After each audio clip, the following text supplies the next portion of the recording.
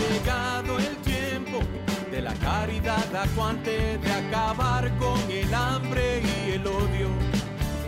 Ha llegado el tiempo para vivir felices en un mundo de paz, justicia y perdón. Ha llegado el tiempo de la esperanza gozosa, de abrir nuestras plazas a los niños. Ha llegado el tiempo de cambiar los lamentos en cantos de vida, en gritos de amor, en cantos de vida, en gritos de amor. Ha llegado el tiempo, entreguen su vida. Ha llegado el tiempo, nos dice Jesús. Ha llegado el tiempo, aquí y ahora. Ha llegado el tiempo, entreguen su vida, entreguen su vida. Si es que me quieren seguir. Bienvenidos. Ustedes están sintonizando al programa arquidiocesano de Chicago Católico, el programa donde se discute la fe católica desde una perspectiva hispana, con Alejandro Castillo, director de Comunicaciones Hispanas, y el padre Claudio Díaz Jr., párroco de San Luis Gonzaga.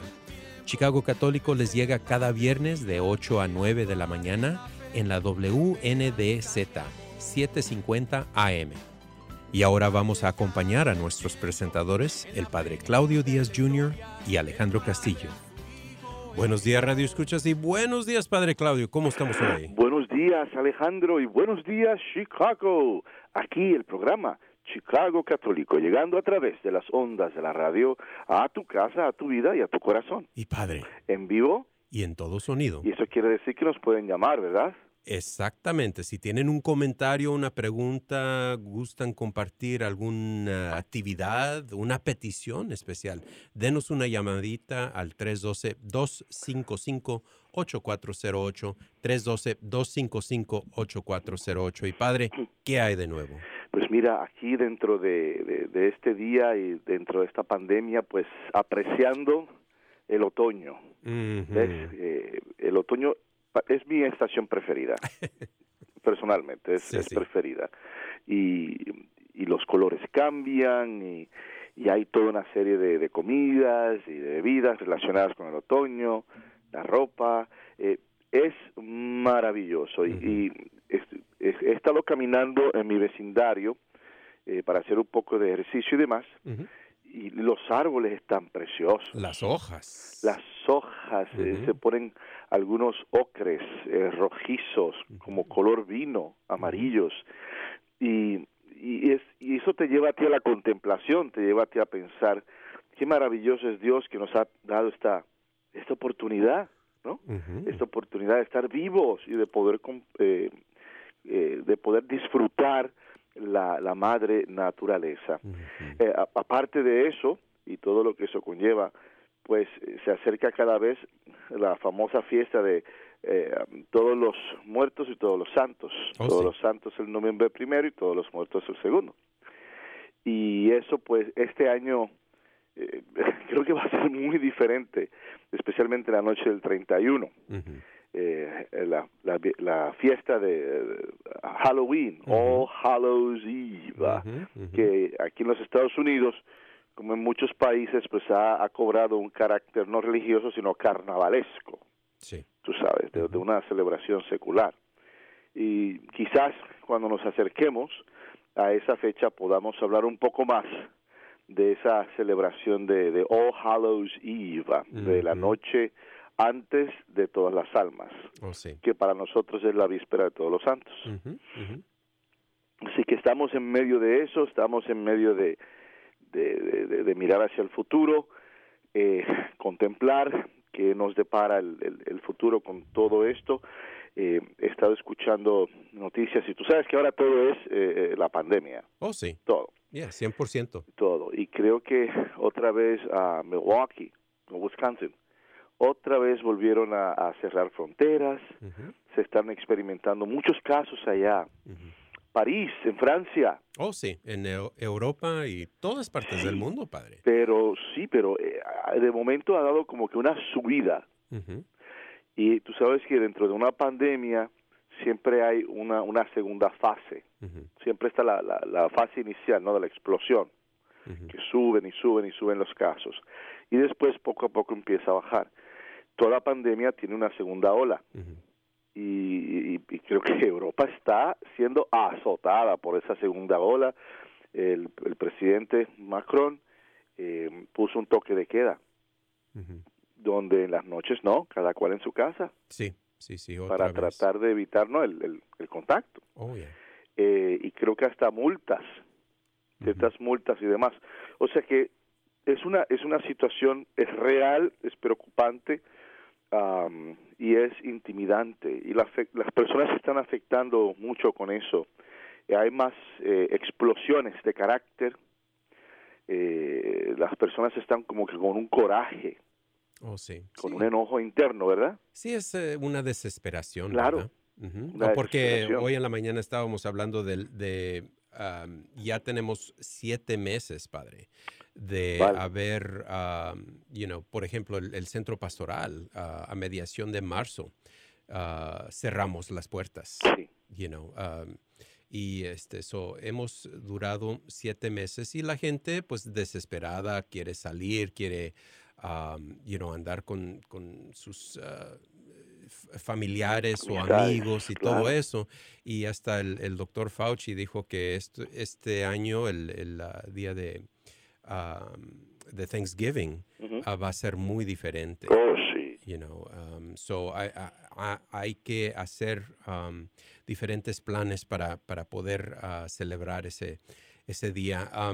Hace un mes el cardenal escribió una carta sobre la pandemia, sobre la importancia de que la gente saque su vacuna, vaya, porque va a haber una convergencia de los virus, ¿verdad? La influenza y COVID-19. Entonces es importantísimo que la gente vaya a vacunarse sobre el flu.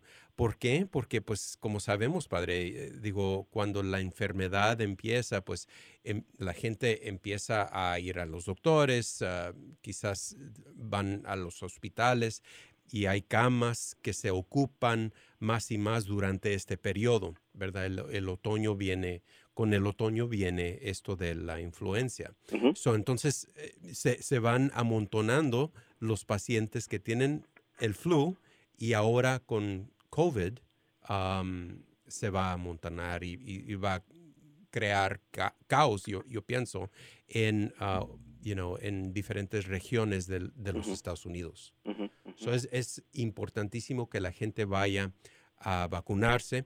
Hay un lugar donde el cardenal sugiere que vayan a un sitio web que se llama vaccinefinder.org, vaccinefinder.org, donde pueden encontrar un proveedor de vacunas cerca de uno. Claro, es muy importante, mira, eso de la vacuna contra el flu, el uso de la máscara, la mascarilla, que es un fastidio, porque yo, a pesar de que llevamos 7 meses en esta situación, yo no me acostumbro, personalmente. Me da cosa, me ahoga, me da calor. Pues no es normal, padre, no es normal. Exacto. No, y es que es todo, o sea, es el continuar con las reglas, con los protocolos, con las instrucciones, el lavar las manos, el desinfectar los lugares de trabajo o los lugares que frecuentamos, inclusive en la casa, el estar bien listos y porque esto es una batalla, esto es una batalla y esta batalla la tenemos que ganar nosotros en nombre de Dios, ¿ves? Así que es necesario que observemos el distanciamiento social, la mascarilla, el desinfectar, la vacuna contra el flu. Todo eso son medidas necesarias, ya ni siquiera es opcional, necesarias para poder batallar esta pandemia. Y padre, por cierto, ayer grabamos la misa televisada. Sí. Es un servicio que estamos proveyendo para todos los feligreses que todavía no se sienten cómodos ir a su parroquia para asistir a misa. Claro. Entonces tenemos el padre Sergio Rivas, el párroco de Santa Genoveva, que va a celebrar la misa de Univisión este domingo a las 10 de la mañana. Qué bien. Padre, qué bien. ¿ustedes todavía están transmitiendo la misa? Oh, sí. Okay. Nosotros aquí en San Luis Gonzaga estamos transmitiendo la misa en vivo a través de Facebook. Okay. Y claro, una vez se hace en vivo, como muchas cosas, la suben o la cargan a YouTube. Okay.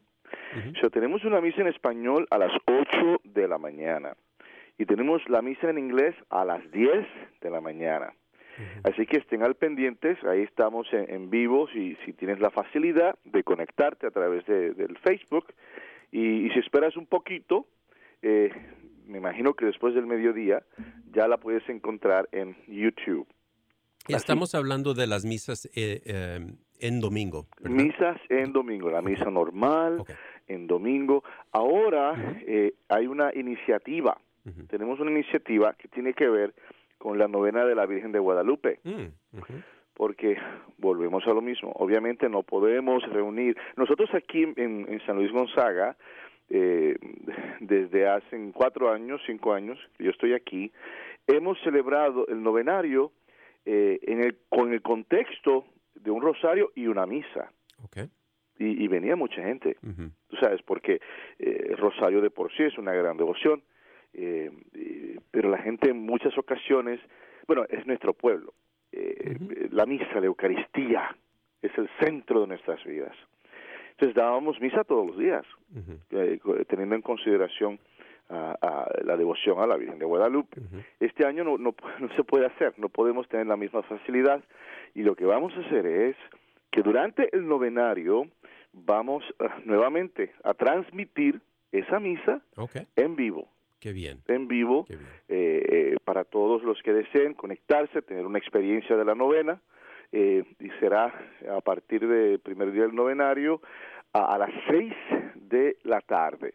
Nos pueden buscar otra vez por Facebook, Synod Issues Facebook, y ahí vamos a proveer ese encuentro eucarístico con aquellos que nos estén viendo.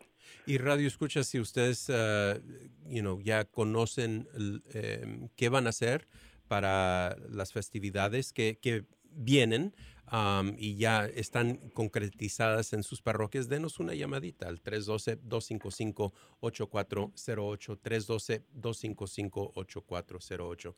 Y Padre, hablando de la pandemia, hablando de la realidad de que la mayoría de las personas todavía no pueden asistir misa, no pueden donar como es lo normal, ¿verdad? Uno asiste a misa, hay una colecta, yara. Entonces, hemos hablado de la manera en que uno puede donar virtualmente, ¿verdad? Claro. Tenemos un programa de ofertorio universal y también tenemos un fondo de emergencia coronavirus. Ambos pueden encontrar más información marcando el número de teléfono 312-534-7959 para hacer una donación o una donación única de una vez o recurrente. Y se puede hacer directamente a su propia parroquia.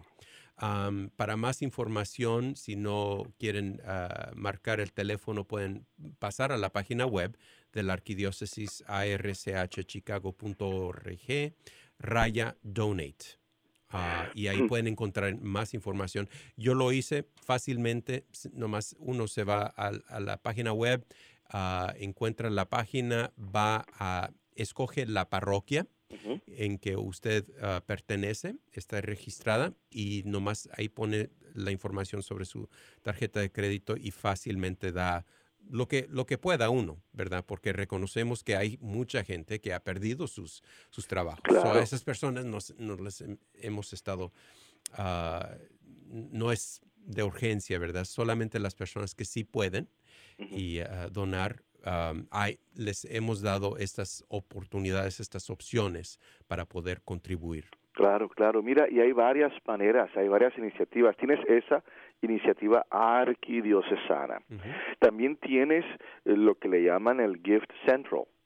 Tú sabes, el Gift Central es otra iniciativa donde tú haces tu donación, tu ofertorio, a través de las redes, o sea, de la web. Y ahí tú sometes, está amarrado también a tu tarjeta. Sí. O sea, que si vas a donar algo, pues tú puedes decir, mira, voy a donar $50 cada domingo o lo que sea, y me lo sacan de mi tarjeta. Sí. O sea que es otro concepto.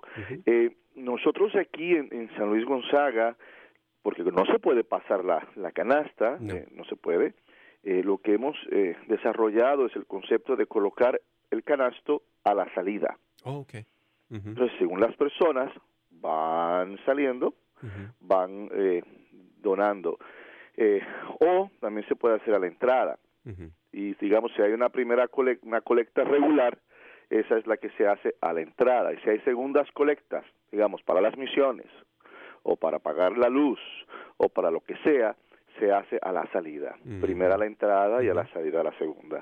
Y es muy sencillo porque la gente deja el sobre y después que se cierre la iglesia, el sobre va a las bolsas especiales plásticas y se llevan a los contadores, y los contadores pues se les hace fácil, ¿no? Sí. Todos con guantes y cuestión, porque decimos la protección. Sí. Entonces tienes eso, tienes... también la opción de dejar el sobre durante la semana, ¿verdad? Claro, en la rectoría. Que sí, claro que sí. Mira, si una de las cosas que me daba gracia, y me causaba gracia y placer, porque decía, qué bueno, las personas dejaban sobres en mi casa, o sea, en la puerta principal hay un espacio para echar correspondencia. Sí. ¿Ves? Nombre. Y ahí, por ahí todos los días yo tenía que como pasar, si fueran tarjetas de Navidad. Sí mismo, recogiendo sobrecitos, tú sabes. Y decía, qué bueno, porque quiere decir que no se han desconectado, no se han olvidado.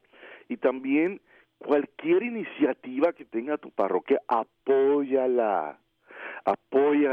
Ahora más que nunca, para el Día de Todos los Muertos, por años aquí también hemos hecho la creación de como decir un cementerio, ¿no?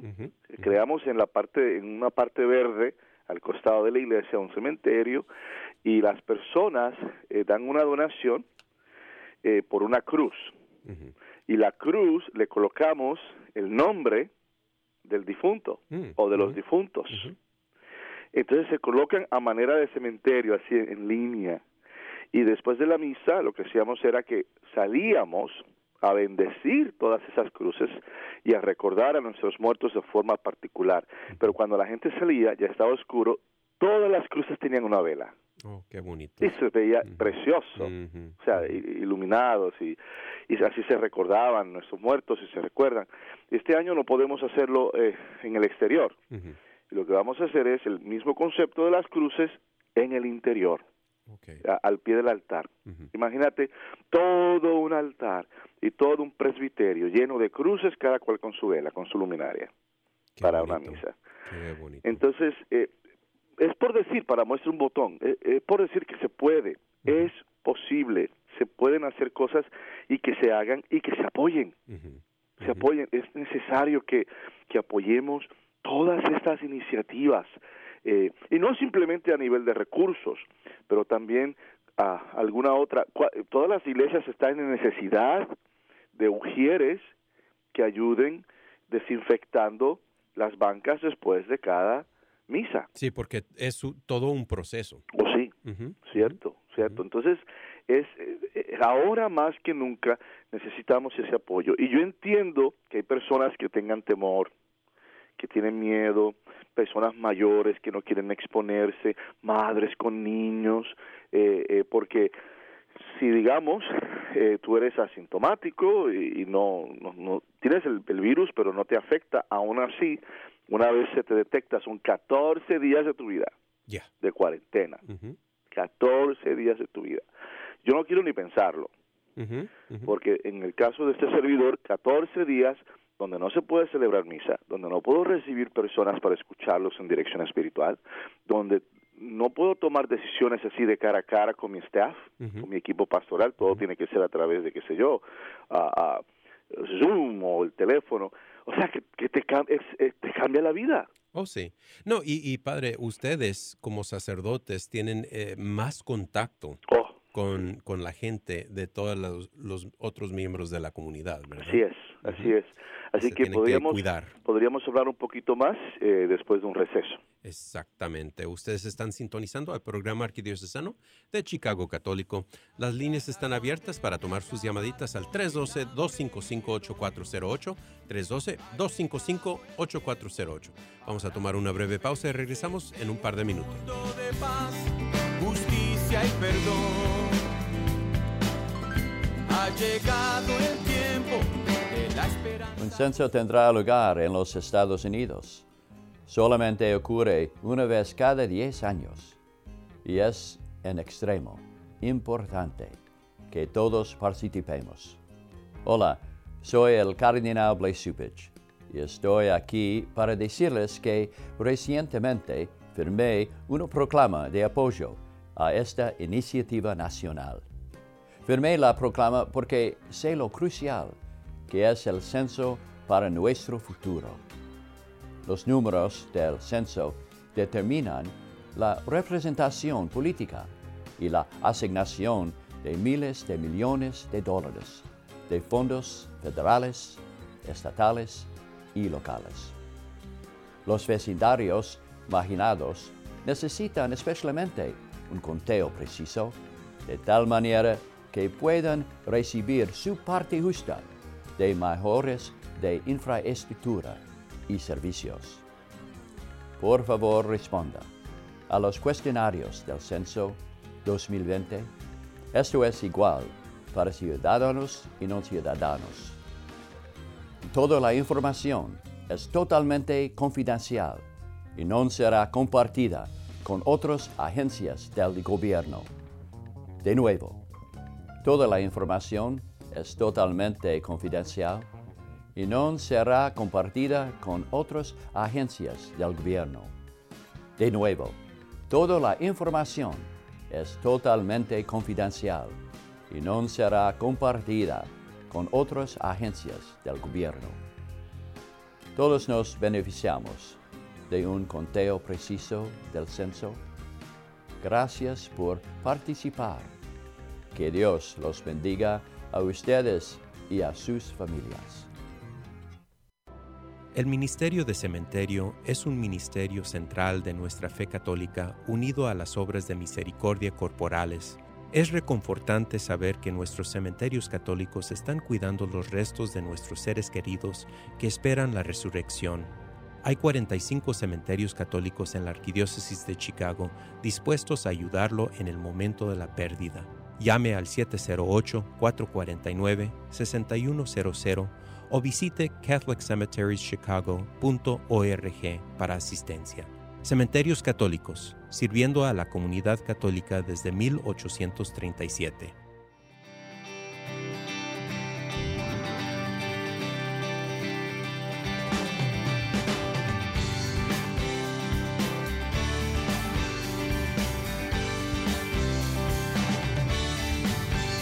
Ha llegado el tiempo de la caridad acuante, de acabar con el hambre y el odio. Ha llegado el tiempo para vivir felices en un mundo de paz, justicia y perdón. Ha llegado el tiempo de la esperanza gozosa, de abrir nuestras plazas a los niños. Ha llegado el tiempo de cambiar los lamentos en cantos de vida, en gritos de amor, en cantos de vida, en gritos de amor. Ha llegado el tiempo, entreguen su vida. Ha llegado el tiempo, nos dice Jesús.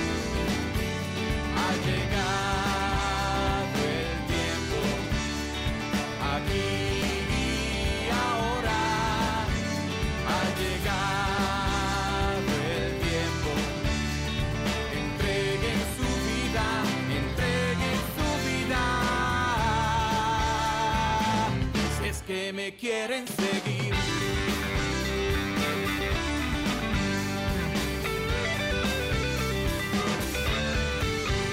Ha llegado el tiempo de llevar la fe a la vida. Ustedes están sintonizando el programa arquidiocesano de Chicago Católico. Las líneas están abiertas para tomar sus llamaditas al 312-255-8408, 312-255-8408. Y nomás quería mencionar, Padre, por los últimos 2-3 meses hemos tenido un anuncio del cardenal apoyando la participación en el censo.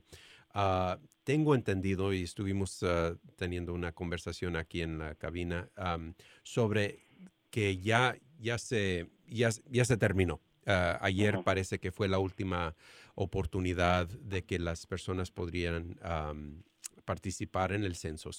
Esperamos que la mayoría tuvieron esa oportunidad y sí llenaron su formulario para poder participar en este censo, porque solamente, como hemos dicho, solamente ocurre una vez cada 10 años aquí en los Estados Unidos y esta fue la oportunidad de participar. Claro, lo otro es, hay que votar, hay que votar, sí. hay que votar. Sí. O sea, que se escuche nuestra voz en esas elecciones y votar pues con una conciencia informada y con una conciencia católica, en nuestro caso, una conciencia cristiana. Lo otro es, Alejandro, la posibilidad de que en un futuro no muy lejano también se transmite el programa de radio por la pantalla, ¿no? Que se graben, o por lo menos en vivo, me imagino yo. En eso estamos, Padre. Tenemos nosotros aquí en la Arquidiócesis de Chicago 5 horas de programación de radio. Una de ellas es en español. Sus servidores aquí.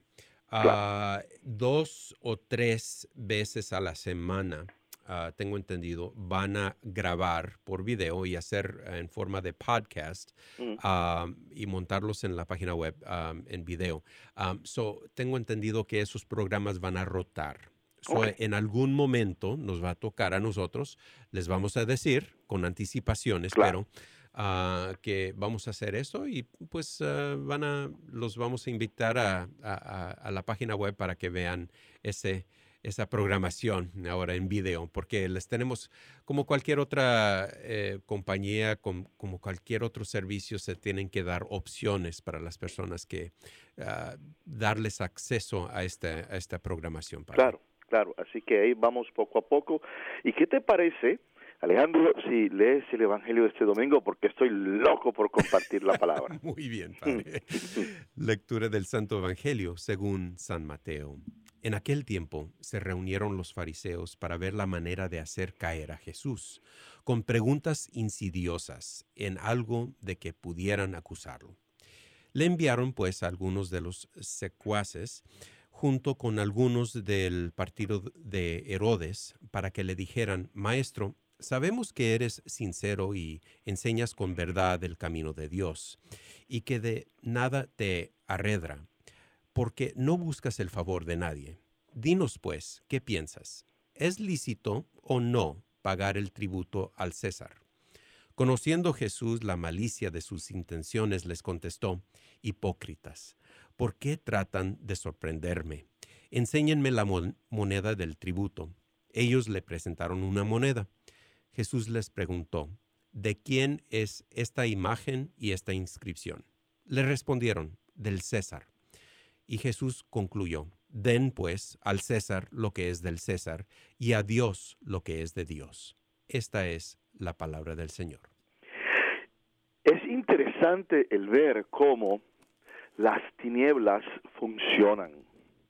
El enemigo se las inventa en el aire para tratar de hacer caer a una persona. Mira cómo este pequeño grupo de líderes se acercan a Jesús y lo primero que le hacen es, le dan un cumplido. Maestro bueno, mira que tú que hablas con tanta sabiduría y que haces tantas cosas. Interesante cómo el acercamiento de este grupo a nuestro Señor Jesucristo para hacerlo caer, porque esa era su intención, para hacerlo caer en contradicción, empiezan acariciando su ego, dándole cumplidos. Claro, Dios, Cristo, no era un hombre de egos, era un hombre de misión, y pues no cae en esa trampa, al contrario, se da cuenta. Dentro del entendimiento semítico, las formas rabínicas eran de discusión pública, y las discusiones públicas eran para sostener debates apasionados y coloridas discusiones filosóficas sobre Dios o la interpretación de la ley. Eso eran fundamentalmente los tópicos. Y a veces, cuando era tipo escuela, el rabino caminaba y tenías a los estudiantes y él caminando y hablando, y los estudiantes le seguían y lo iban siguiendo e iban escuchando, y en ciertas ocasiones hacían preguntas. O los debates podían ser en público.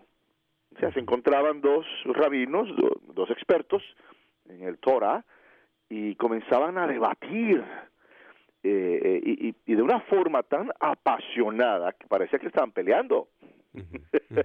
Hablaban con mucho, todavía lo hacen, de hecho, en Jerusalén. Entonces, argumentar apasionadamente era una forma de mostrar interés, de demostrar conocimiento y sagacidad sobre un tema en particular, el tema que se estuviese esbozando. Cuando los fariseos y los herodianos trajeron a colación el nombre de César, y qué interesante, el nombre de César a nuestro Señor Jesucristo, a su línea de argumentación, ellos no estaban interesados en la verdad. Ahí está el detalle, ahí está el gran fallo. Ellos no les interesaba la verdad, lo que les interesaba era tender una trampa.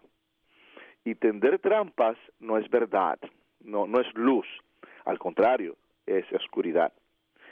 Ellos, llenos de malicia, tratan de atrapar a Jesús en una situación donde no se ganaba, ¿verdad? Hay una expresión muy española, es palo si boga y palo si no boga. O sea, que no importa lo que tú contestases, ibas a quedar mal. Muy capciosa la situación. Al igual que en nuestra sociedad actual, negarse a pagar impuestos era considerado un delito para el Estado. Eso no ha cambiado, es igual. O sea, el tú no pagar impuestos es un delito. Y en el caso del tiempo de Jesús, un delito que en ocasiones se pagaba con la vida misma. O sea, vendían todo, te confiscaban todo, y a veces hasta la familia, tu esposa y tus hijos, los vendían como sirvientes, como esclavos. Terrible, una cosa muy drástica, muy dramática. El no pagar impuestos era una declaración contra el status quo, y por lo tanto era traición. ¿Ves? Está todo conectado. No pagar impuestos es en contra del Estado, por ende es una traición. Por otro lado, hablar en favor de los impuestos en el tiempo de Jesús era traicionar al pueblo, ya que justificaba la explotación de los judíos por la dominación romana. Lo interesante de este punto es que los romanos designaban a alguien judío para recaudar impuestos. Entonces, imagínate que te presione o te hostigue un extranjero, pues es una cosa, pero que te presione o que te hostigue uno como tú, que hable tu lengua, que su color de piel sea como el tuyo, que sus costumbres sean como las tuyas. Eso es como que duele más, no sé, en mi visión. Es más fuerte, es más severo el asunto. Entonces, imagínate, por ahí van los cobradores de impuestos explotando al pueblo, porque parte de la situación era que si tú debías 50, el Señor te cobraba 100. Y eran 50 para el Estado, que era lo que le debías, y 50 para su bolsillo. Por eso es que ellos amasaban unas cantidades, digo, no todos, pero era práctica común. Amasaban unas cantidades y vivían bien, pero vivían bien a la luz de la explotación del pueblo. En algunos países eso como que no ha cambiado, ¿verdad? A veces tú vas a ciertos países y si te ven cara de extranjero, te cobran el doble. Así que, por otro lado, mira, la explotación de los judíos de la dominación romana siempre fue un tema para ellos vital. De hecho, la concepción del Mesías era de liberación, pero liberación espiritual, liberación en parte de esa dominación. Así que prometer lealtad a uno o al otro, César o Dios, qué sé yo, era una fuente de conflicto y una situación peligrosa. El problema principal aquí no es solo la mala voluntad de los fariseos y herodianos hacia Jesús, ya eso está claro, y se ha visto anteriormente en los evangelios. No es la primera vez que tratan de atrapar a Cristo o tratan de criticarlo. La cuestión más importante era que la pregunta procedía de un grupo que no solo pretendía quedarse con el dinero del pueblo, porque también entre ellos, fariseos y seduceos y qué sé yo, no solo querían quedarse con el dinero del pueblo, con la imagen del César acuñada, sino que también monopolizó y se apropió de la imagen de Dios.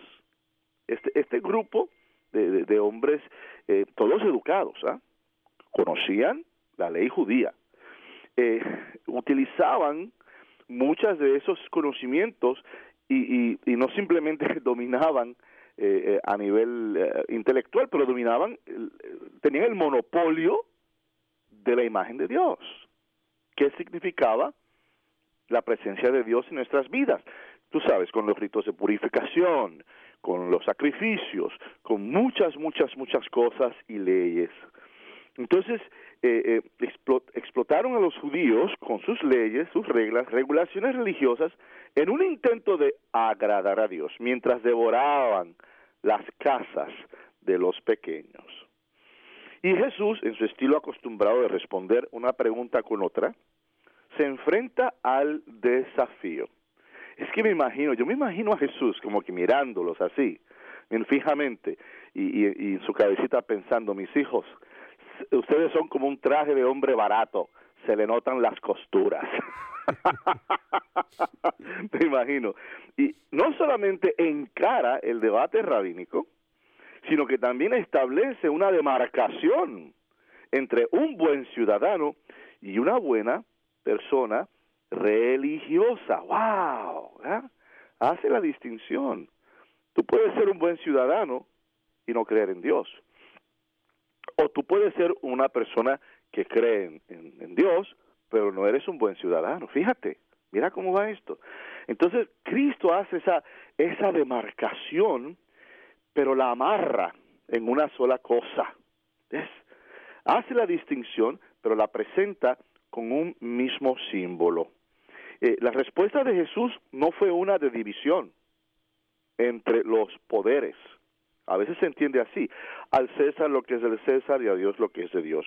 Pero no fue una división entre los poderes. Quizás después de este receso, de este descanso, podemos abundar un poco más en este concepto. Ustedes están sintonizando el programa arquidiocesano de Chicago Católico. Las líneas están abiertas para tomar sus llamaditas al 312-255-8408. Vamos a tomar una breve pausa y regresamos en un par de minutos.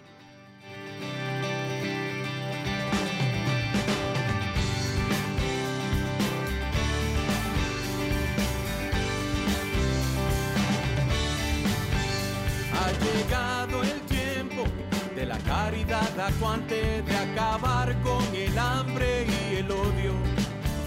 Ha llegado el tiempo para vivir felices en un mundo de paz, justicia y perdón. Ha llegado el tiempo de la esperanza gozosa de abrir nuestras plazas a los niños. Ha llegado el tiempo de cambiar los lamentos en cantos de vida, en gritos de amor, en cantos de vida, en gritos de amor.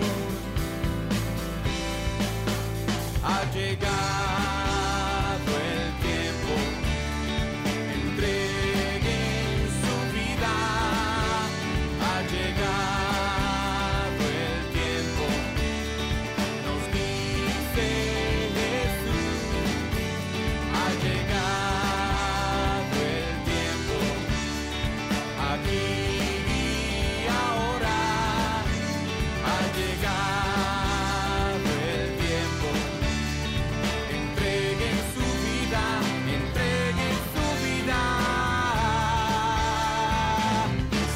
que me quieren seguir.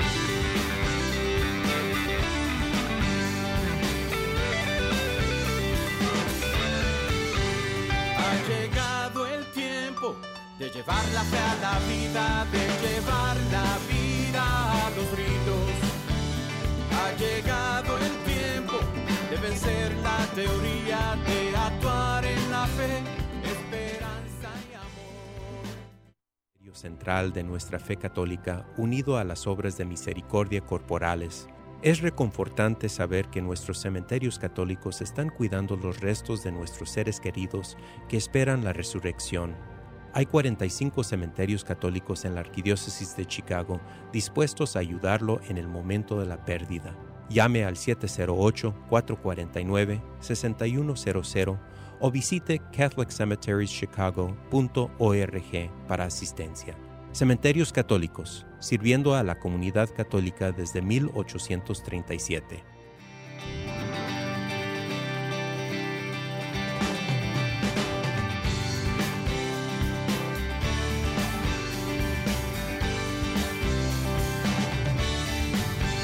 Ha llegado el tiempo de la caridad actuante, de acabar con el hambre y el odio. Ha llegado el tiempo para vivir felices. Ustedes están sintonizando el programa arquidiocesano de Chicago Católico. Aquí estamos en el estudio en vivo para tomar sus llamaditas al 312-255-8408,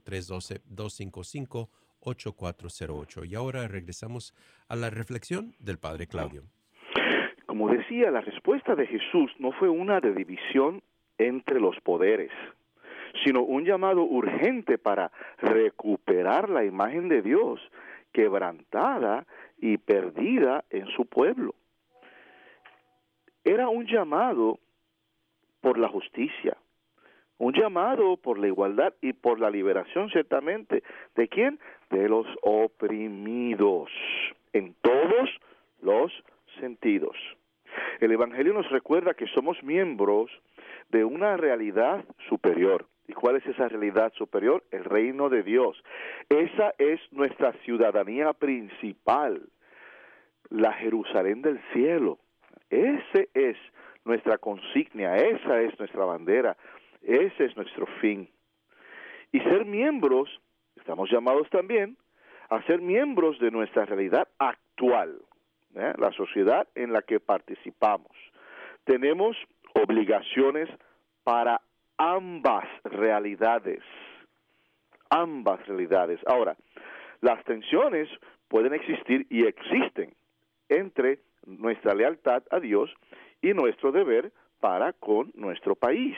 Hay tensiones porque hay diferencias. Una realidad es divina, eterna, la otra realidad es humana y cambiante, puede cambiar en cualquier momento, de democracia a comunismo, de comunismo a nacionalismo o una tiranía. Así que vemos eso, por decir, mira, en nuestro país lo vemos eso en la controversia pro aborto y pro vida. Hay personas que se consideran muy católicas y creen en el aborto bajo ciertas circunstancias, que si el niño pues viene mal, con unas limitaciones, una dama que salió embarazada víctima de una violación, de un ultraje, hay personas que sí dicen que lo aborte, y soy muy buen católico, o sea, y vemos eso, o sea, esa lucha entre pro aborto y pro vida, que se traduce como una lucha entre el Estado y la Iglesia y la fe. Lo vemos en la legalización de la prostitución y las drogas en ciertos estados. Volvemos a lo mismo, esa lucha de, legalicen la prostitución, y, sin tener en consideración primero que la prostitución no, eso es un intercambio, estás vendiendo un cuerpo por un par de dólares. Entonces estás, aparte del adulterio y demás, personas que van a venir a buscar esos servicios que ya están casados, que ya están comprometidos, y siempre y cuando paguen lo que tengan que pagar, pues aquí no hay pleito, aquí no se hacen juicios. Las drogas, Ustedes saben que en términos de drogas, como cristianos, nosotros creemos en aquellos que sean medicinales, ¿no? Las medicinas, drogas que sean medicinales, no que sean de recreación y entretenimiento.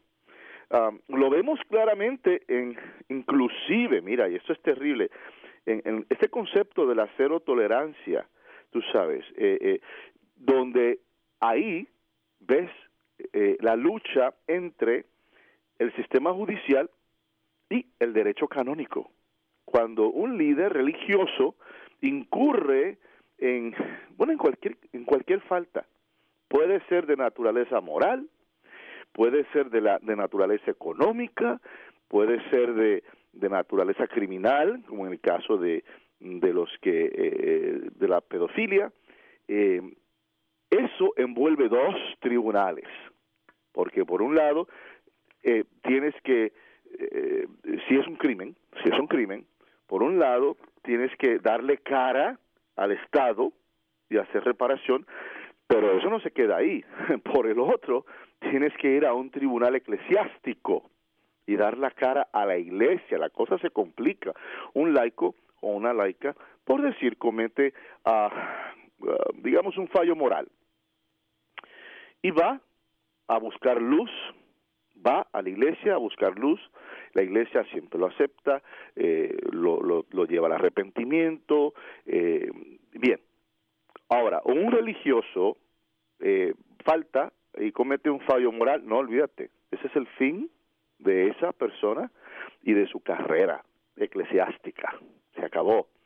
Entonces son dos estándares que reflejan, volvemos a lo mismo, que reflejan esta gran dicotomía del Estado y la Iglesia. Lo vemos en el trato de nuestra comunidad migrante, los inmigrantes, quienes son suficientemente buenos para hacer todo tipo de tareas serviles. O sea, ellos son buenos para ser las nanas de nuestros niños. Ellos son buenos para lavar los baños de nuestras casas. Ellos son buenos para cuidar nuestros jardines, ¿verdad? Ahora, no tienen voz. Ahí es donde se tranca el bolo. No tienen voz. Las tensiones existen cuando asuntos de Estado afectan la fe y afectan la moral, porque entonces la iglesia, ante una opresión, la que sea, tiene que tomar una posición, porque sí estamos hablando del reino de Dios en el cielo y de la gloria de nuestro Padre Dios, pero eso se empieza aquí en la tierra. Este es el vestíbulo de la gloria de Dios, y para llegar a la gloria completa hay que empezarla aquí con acto de justicia, entre otros. Bueno, luego entonces, ¿qué hacer? ¿Qué hacer cuando esto ocurre? ¿Qué hacer cuando te encuentras en una situación donde tu fe y las leyes del país donde viven chocan, verdad? Yo creo que debemos tener la misma disposición rabínica de argumentación e iluminación filosófica, o sea, un diálogo desinteresado, sin agendas, de intercambio inteligente, de comunicación compasiva. Mira, a veces yo no tengo redes sociales. Yo he optado intencionalmente por no hacerlo. Y una de las razones es que a veces me cuentan que, digamos, una persona comparte algo o dice algo y todo el mundo tiene que comentar. Todo el mundo tiene que dar su opinión. Y hay opiniones horrendas e ignorantes. En una ocasión, una dama escribió una serie de palabras obscenas, y la persona con la cual sostuvo el diálogo le decía: óyeme, pero eso no es apropiado, uno no debería referirse de esa manera, eso no es apropiado. Y la respuesta de ella, pues, esa es mi opinión y este es uno de esos medios en que yo puedo desahogarme. Desahogarte, hija, con profanidad. No. Entonces, ahí ves esa falta de intercambio inteligente que es necesaria cuando las cosas chocan de esta manera. Es necesario, volvemos a lo mismo, diálogo desinteresado, sin agendas, intercambio inteligente, con información, comunicación compasiva. Debemos hablar de un ser humano redimido a otro ser humano redimido. porque esos diálogos se tienen que dar entre iguales. También debemos reconocer que la fe debe de verse como algo, en lo concreto. Y ese algo es nuestra realidad. La fe debe de verse en la vida de uno, de notarse. Y justo cuando entramos en un punto de conflicto entre la ley de la Iglesia y la ley del Estado, siempre debemos recordar quiénes somos. La imagen de Dios entre nuestros habitantes, los peregrinos en esta sociedad que se mueve hacia Dios, un pueblo de reyes, una asamblea santa, un pueblo sacerdotal. ¿Se pueden lograr las dos cosas? Bueno, en teoría sí, claro que sí que se puede lograr. O sea, tú puedes ser un buen cristiano, católico, y puedes ser un buen ciudadano, ciertamente. No debemos olvidar que nuestra futura ciudadanía debe ser un reflejo de nuestro estado actual de la vida. Dar al César lo que es del César y dar a Dios lo que es de Dios. Y llevar, es como un avión con dos alas. Nosotros somos ese avión y nuestras dos alas son precisamente eso. Al César lo que es el César, ser buenos ciudadanos en esta sociedad y a Dios lo que es de Dios, ser buenos cristianos a la luz de lo divino y llevarlo como avioncitos hacia el cielo, porque ese es nuestro destino final. Así que, no sé, Alejandro, si tú en alguna ocasión has notado que verdaderamente hay conflictos entre iglesia y Estado. Siempre, padre, siempre. La nominación de esta jueza, Yes. esta semana se levantó todo tipo de situaciones donde hay conflicto entre la fe personal y el gobierno, Uh-huh. Con cuestiones del aborto y ¿cómo se dice? La pena de muerte. Uh-huh. Uh-huh. Esas son cuestiones que se tienen que discutir a nivel nacional y todo eso. Claro. Y pues sí, hay conflictos en eso porque, un partido apoya una clase de vida, ¿verdad? Y Uh-huh. otro partido apoya otra parte de la vida, ¿verdad? Uh-huh. Como el cardenal Bernardín siempre hablaba de la ética consistente de la vida, Uh-huh. ¿verdad? De que nosotros como cristianos católicos debemos de apoyar la vida desde el nacimiento hasta la muerte natural. Uh-huh. Uh-huh. Y entonces siempre hay aparentemente conflictos en esta sociedad en que pues, no sabemos con quién apoyar, pero como dice usted, padre, hay que ser informados. Claro. Y informarnos en los candidatos, en las posiciones de esos candidatos y votar con buena conciencia, pero bien informados. Exactamente. Eso es lo más importante. La información es necesaria. A mí me pareció eso una farsa y una vergüenza, como personas tan educadas se ponen a criticar un candidato o una candidata a la luz de las convicciones religiosas. Uh-huh. Tú sabes, recuérdame el nombre de esta jueza que falleció recientemente, que estuvo muchos años. Ruth Bader Ginsburg. Yes. Uh-huh. Uh-huh. Ella era judía. Sí. Nadie dijo nada. ¿Verdad? Nadie dijo nada. ¿Verdad? Se montó una judía, pues nadie, la vida sigue. Se montó un evangélico, uh-huh. Nada, la vida sigue, me explico. Uh-huh. Y hubo presidentes que vivían su fe religiosamente, los Bush, uh-huh. de ir a la iglesia, creo que son metodistas o bautistas, algo uh-huh. así, Uh-huh. de ir a la iglesia todos los domingos enfrente de todo el mundo.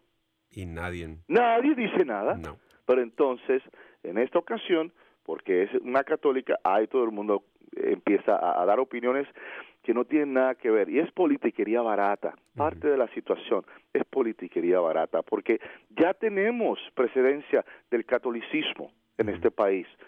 El Kennedy. Sí. O sea, y qué grandes cosas ha hecho nuestra iglesia, buenas como institución, por este país, empezando por Caridades Católicas. Entonces, eso no debería ser un issue, pero lo es. Sí. Lo es. La cuestión del aborto, los derechos de los inmigrantes, o sea, porque para unas cosas permitimos unas cosas y las otras no. Somos una contradicción. Muchas personas que quieren que todos los inmigrantes regresen a sus países de origen son los mismos que contratan a los inmigrantes para la cosecha. Seguro, y para que cuiden sus niños, y para esto y lo otro. Entonces, yo digo, siempre hay contradicción. Siempre van a haber choques entre Dios y César. Siempre. Pero nosotros tenemos que estar bien claros en nuestra identidad. Y para estar bien claros en nuestra identidad necesitamos la información correcta. Conoce tu fe. Conoce lo que la iglesia espera de ti. Conoce lo que Cristo espera de ti como un ser humano en esta tierra. Así es, Padre. Hay un documento de la Conferencia de Obispos Católicos que se llama Faithful Citizenship. Eso es importante, que parece que está disponible. Sí, está disponible en español. Lo pueden conseguir yendo a la página web de los Obispos Católicos. Es usccb.org. Entonces ahí pueden encontrar ese documento para poder... y es breve. Y tiene unos puntos muy buenos para que uno pueda contemplar, ¿verdad? Sí. Antes de ir a votar. Y bueno, ese es el reto de todos de nosotros, ir a votar antes del 3 de noviembre. Hay lugares donde ya están abiertos para poder tomar su voto. Entonces hay que simplemente informarse uno de esos lugares. Claro. Porque ya se han visto las líneas, ¿verdad, Padre?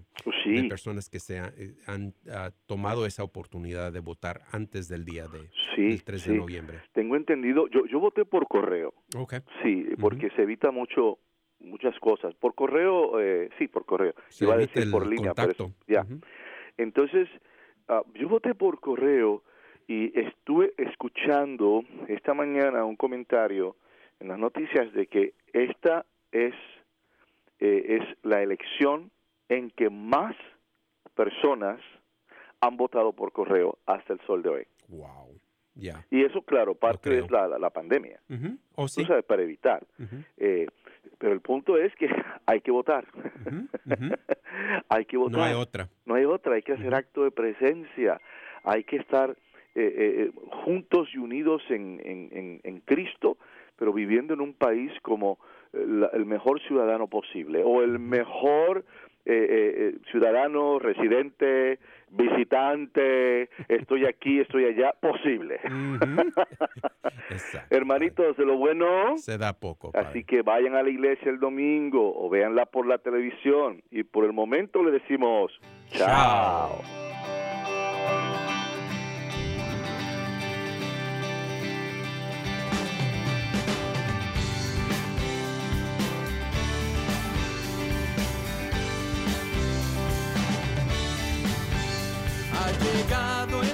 Ustedes han escuchado al programa arquidiocesano de Chicago Católico, llegando a toda la área metropolitana de Chicago cada viernes de 8 a 9 en la WNDZ 750 AM.